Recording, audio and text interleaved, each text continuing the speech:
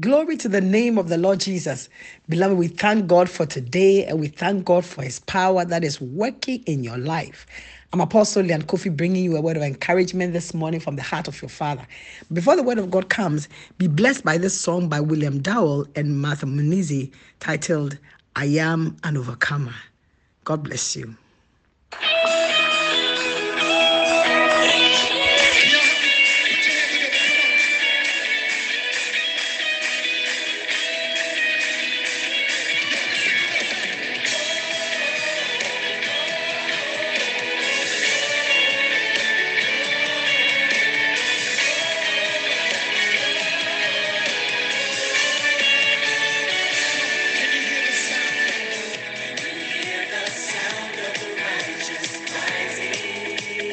Can you hear the sound of freedom? Can you hear the sound of freedom? We're free because the curse of sin has been broken. And Jesus Christ has set us free. We have the victory. He gave us victory. And because of that,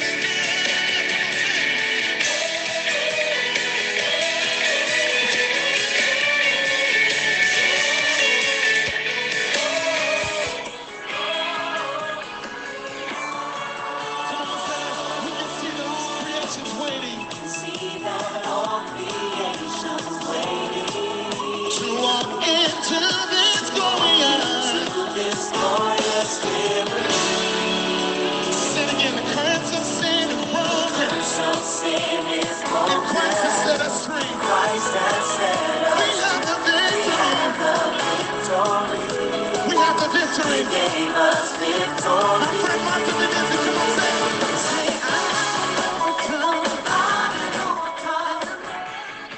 Praise the name of the Lord. You are an overcomer more than a conqueror in the name of Jesus. Hallelujah. Beloved, this morning we rise up in praise and thanksgiving to God, who through Christ has given us the victory over sin and death and over all the power of the adversary. Glory to the name of the Lord Jesus. And whether you believe it or not, that is the truth of God's word, that you are an overcomer. You may not feel like one. You may not think like one, but you are. Amen. And I pray that this word of encouragement this morning from the heart of your Father will help you to rise up to this truth, to this knowledge, and live an overcoming life. Live the life of the more than a conqueror. Praise be to the name of the Lord Jesus. We are in our 21-day prayer and fasting, and today is day 12. Amen. And the fast is under the theme prevailing power. Amen. God gives us power to prevail, to overcome, to win in life. Hallelujah. And this power is through the conquering power of the Son of God, who came to die in our stead, that we may have life and have it more abundantly. Therefore, beloved, you cannot lose in life. You win. Amen. You overcome because there's power given to you to overcome. And the price of everything that would be against you has already been paid for. Your sin has been paid for. Your sickness and disease has been paid for. The curse has been paid for. Amen. You have nothing to lose. It's a win-win situation. And it's all because God so loved you. Hallelujah. This is when I bring in this word titled, I shall possess the gates of my enemies. And I'm reading from Genesis chapter 22, the verse 15 to 18. The Bible says, and the angel of the Lord called unto Abraham out of heaven the second time. And he said, by myself have I sworn, saith the Lord, because thou hast done this thing, and hast not withheld thy son, thy only son, that in blessing I will bless thee, and in multiplying I will multiply thy seed as the stars of the heaven, and as the sun which is upon the seashore. And thy seed shall possess the gate of his enemies. And in thy seed shall all the nations of the earth be blessed, because thou hast obeyed my voice. What a blessing. Amen. What a blessing that God released upon Abraham. So when we sing or we say that Abraham's blessings are ours, beloved, it means a whole lot. Amen. Abraham, in obedience to God, took his son Isaac to Mount Moriah to sacrifice him as a burnt offering unto God, because in a test, God had asked him to do so. And Abraham obeyed God in blind faith, with blind faith. Hallelujah. And Bible says when they came to the place which God had shown him, Abraham built an altar there and laid the wood in order and bound Isaac his son and laid him on the altar upon the wood. And he stretched out his hand and took the knife to slay his son. But God stopped him and gave him a ram in the stead of Isaac to use for the sacrifice. And God blessed Abraham by this blessing that I just read to you. Amen. God said to him that he will bless him and he will multiply him exceedingly and give him power to possess the gates of the enemy. To possess the gates of his enemies, that means that he would have authority and power over his enemies. Gates, biblically, refer to entrance points of access in the spirit, and in the spirit as well as the physical. Gates in Bible times were places of authority and power. It was at the gates of the city that important decisions were made by the people or for the people. And only important, wise, and men of authority and influence sat at the gates making important decisions. The gate of a city was like a seat of government. And at the gates, transactions were made, business transactions, financial deals, arrangement of marriages, as in the case of Boaz and Ruth, and the settling of disputes, like a court. Kings normally would address people from the gates of the city. And the gates of the city were often guarded heavily against the infiltration of the enemy, as they were places of power. And whoever possessed the gate of a city had rule and authority and power over the leaders and the inhabitants of the city. So when God said to Abraham that his seed would possess the gates of his enemies, God was saying to Abraham that he would give him power to overcome his enemies, take over their cities, that he and his descendants will rule over their enemies, and that their enemies will not rule over them. It was a blessing. And by this blessing, Abraham and his descendants would win over in any battle against their enemies and will have dominion over their enemies. They will have the upper hand. And beloved, you are Abraham's seed. You and I are Abraham's seed. And the blessing of Abraham is ours. Hallelujah. This is wonderful news.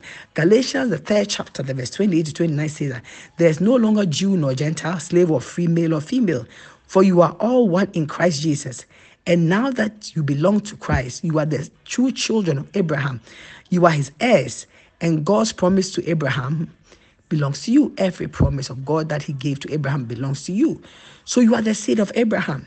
And every blessing that God poured upon Abraham is yours too. Therefore, you, beloved, will also possess the gates of your enemies.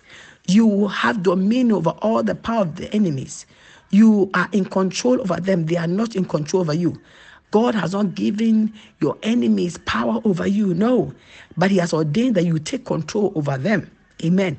So there's no power from the pit of hell among men that can defeat you in any battle, because God has given you the upper hand of victory.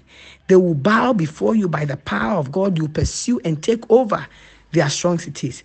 But the Bible says that you will trample upon serpents and scorpions and over all the power of the enemy. And Jesus said, nothing shall by any means hurt you.